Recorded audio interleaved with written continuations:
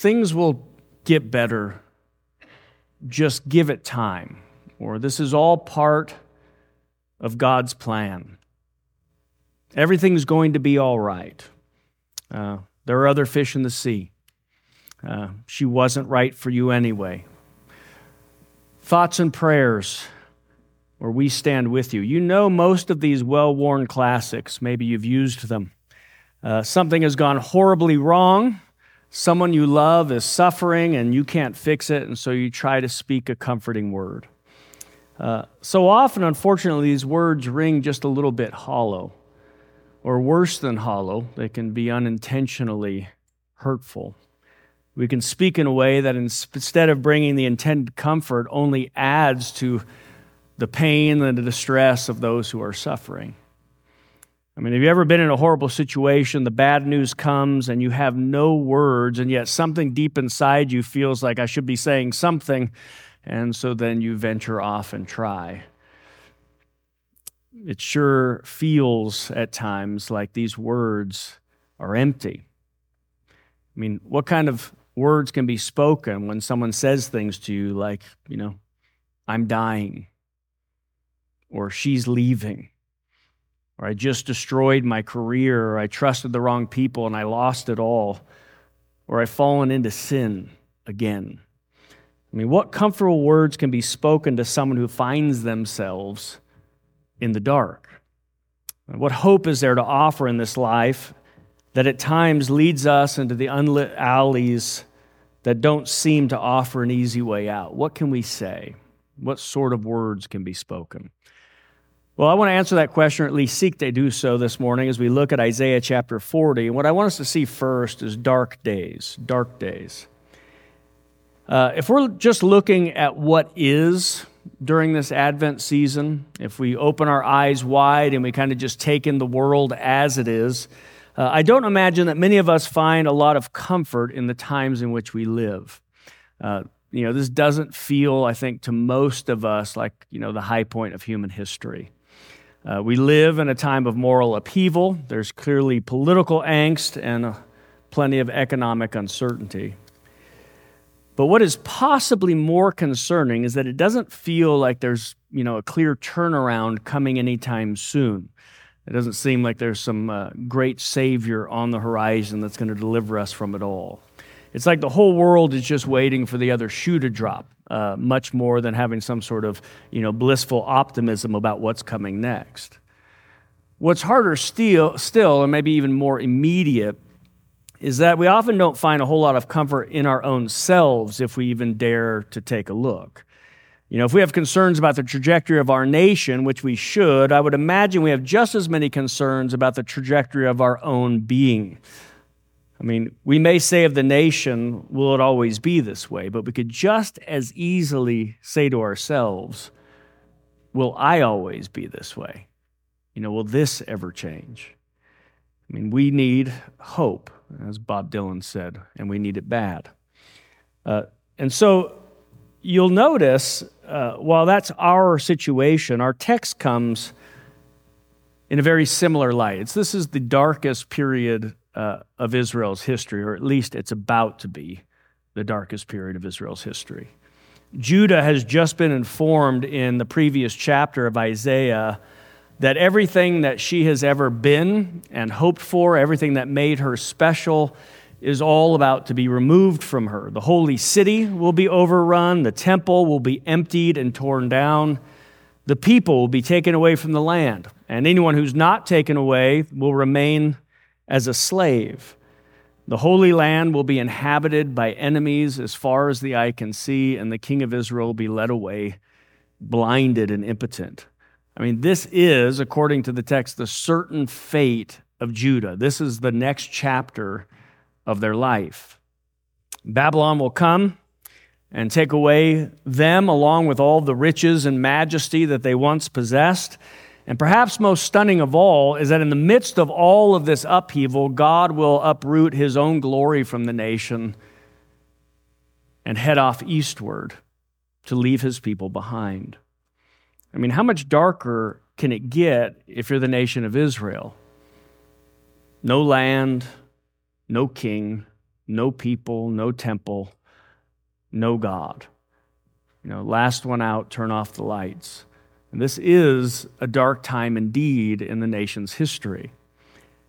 But it's into this dark time, into these dark days, that we get what some would consider some of the brightest words in all of Scripture, which is what I want us to see next, these bright words in Isaiah 40. You'll notice our text comes to us with these buoying words of hope right after God has promised Hezekiah that destruction is on its way. These are some of the most pleasant and comforting words in all of Scripture. Comfort ye, my people. Speak tenderly to Jerusalem. Tell her that her warfare is over, that it's done, that her sin is pardoned, that it's paid in full. The juxtaposition between the first 39 chapters of Isaiah and this chapter could not be more stark. They had just been told that everything that makes you who you are as God's people is going to be undone. Everything you hold dear in this life is going to be taken. Everything that you have ever feared is about to come true. And then they hear this clarion call, of the tenor voice in Handel's version of it anyway. Comfort ye, my people. It is a word that seems very out of place in the world in which they live. These words of peace and forgiveness and promises of gentleness and tender dealing from God.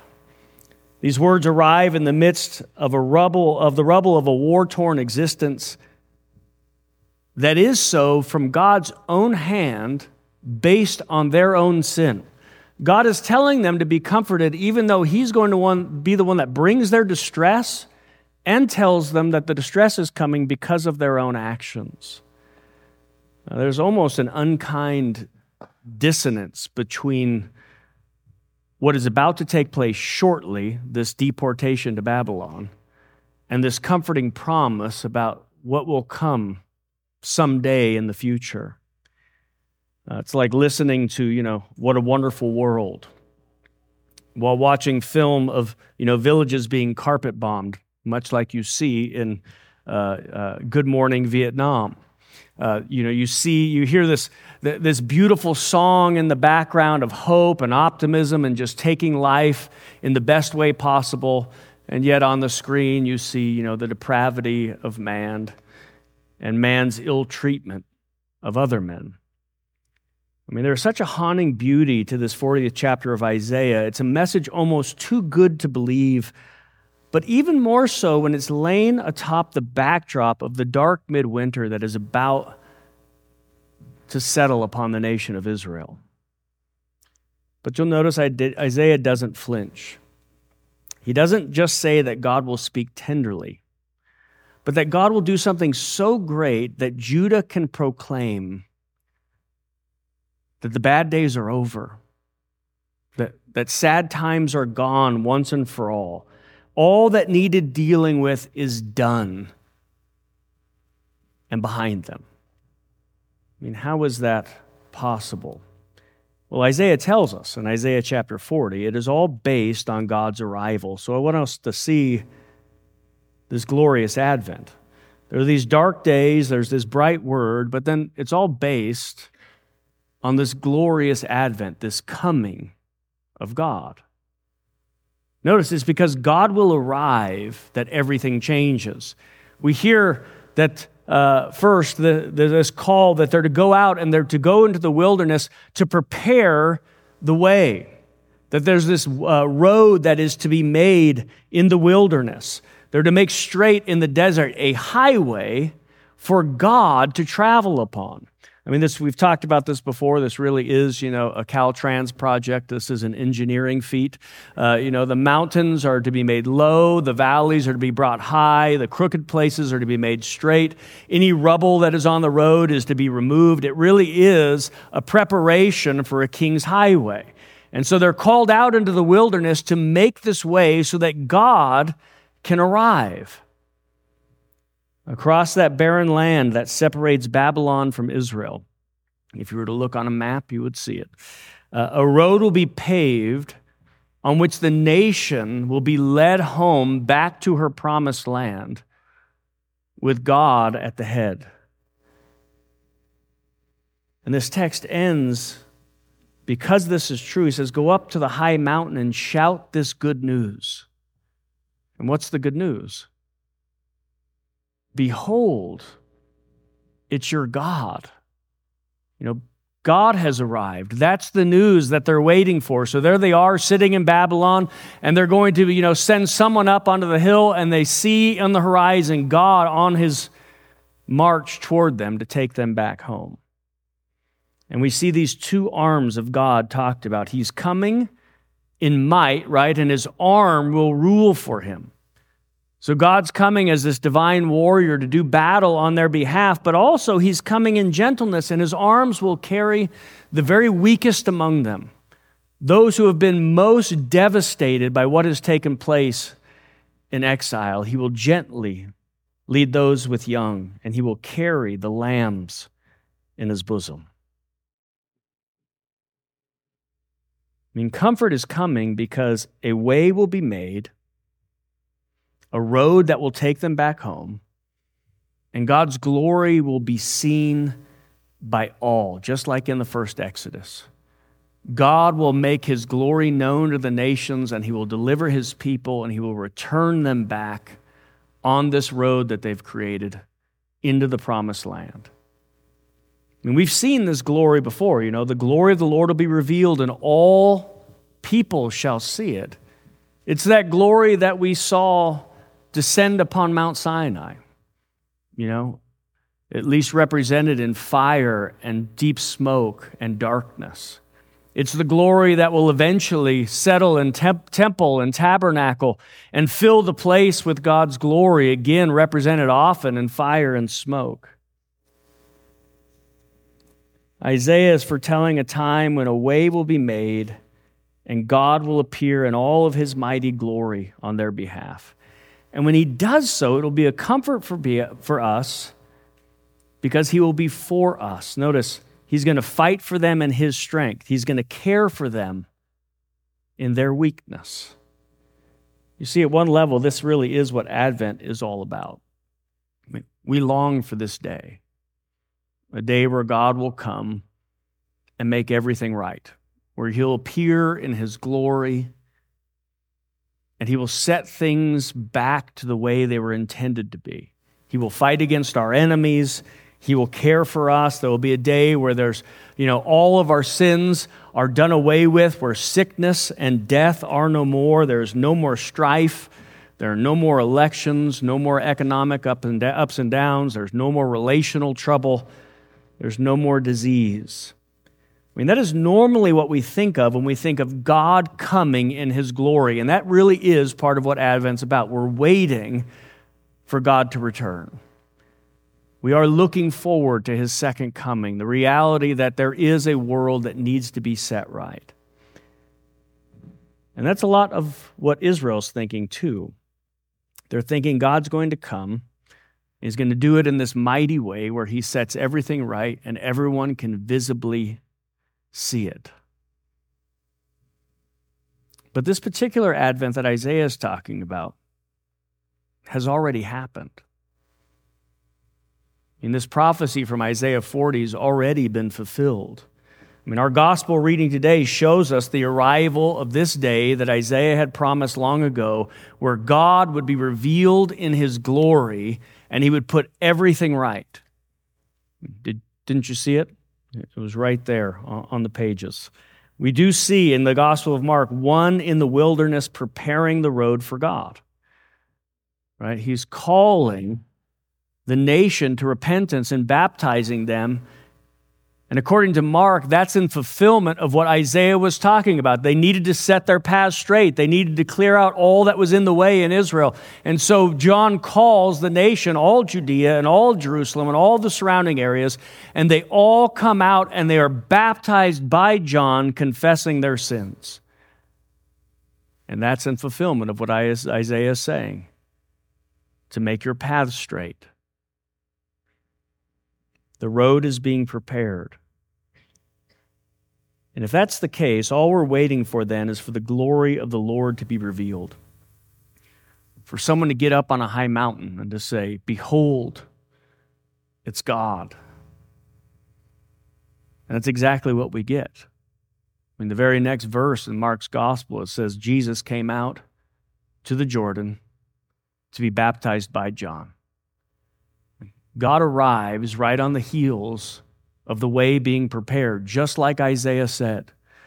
Now, of course, this isn't the way any of us would have imagined it, and it's not the way that Israel imagined it, which is why it becomes such a stumbling block for them. Jesus comes out to the Jordan, and even as we see in the other Gospels, you'll notice Isaiah tells us, this is, "Behold your God," and John says, "Behold the Lamb of God that takes away the sins of the world." I mean, this is the glory of the Lord being revealed so that all flesh can see it. And we are told in John's Gospel, the Word became flesh and dwelt among us, and we beheld his glory, the glory of the only begotten of the Father. But what is striking is what happens next. I mean, if this really is Isaiah's prophecy, if the road has been prepared, if God is supposed to arrive, then what's supposed to take place next? God is going to, uphold them in strength with his mighty arm. He's going to fight for them, and then he's going to carry them home with his other arm, gently leading those who were with young. What we see is that this God goes down into the dark waters of baptism. He goes into this pool of defilement that all the people have already gone into. If you can imagine metaphorically, where all of their sin and all the oil and stain of their life has been, left in those waters, Christ joins with them and plunges right in with the rest of them. And this is where we behold the true glory of God. This is where we see both his strong arm and his gentle embrace. And this is the only place where comfort can be found in this age, as we wait for the second coming of our Lord. You see, because the God of all glory didn't come into this world to judge the world, but rather in order that the world through him might be saved. And that baptism of our Savior was a foreshadowing of the cross that was to follow. And on that cross, he showed both his arm of might as well as his arm of mercy, as he had both of them spread wide and nailed on a cross for us. There he fought against our enemies. And there he gently led those who were unable to lead themselves. It's when we look at the cross that there we behold our God.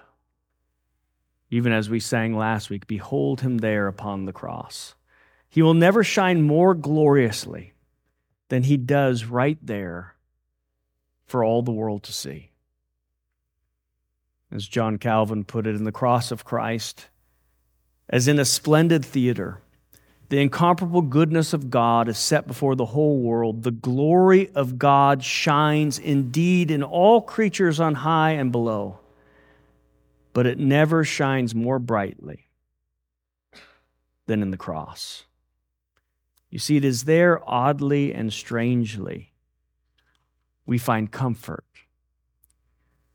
Because there, according to Scripture, is where our warfare ended. It is there that our iniquity is pardoned. Here, we paid in full for all of our sin. I mean, what words of comfort can be spoken in this age? I mean, right now, as we wait for all things to be made right, what words can be spoken that can deal with the pains of this life?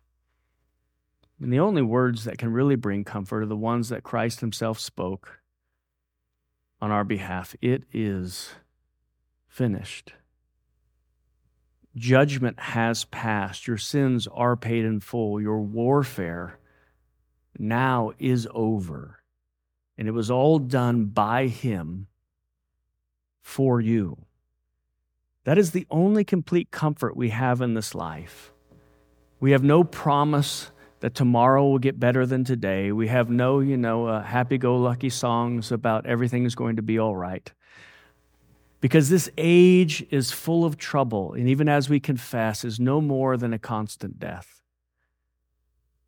God is good to bless us in this age, but it also comes with many sorrows. And some of those sorrows will not be remedied here and now. Many of them won't be.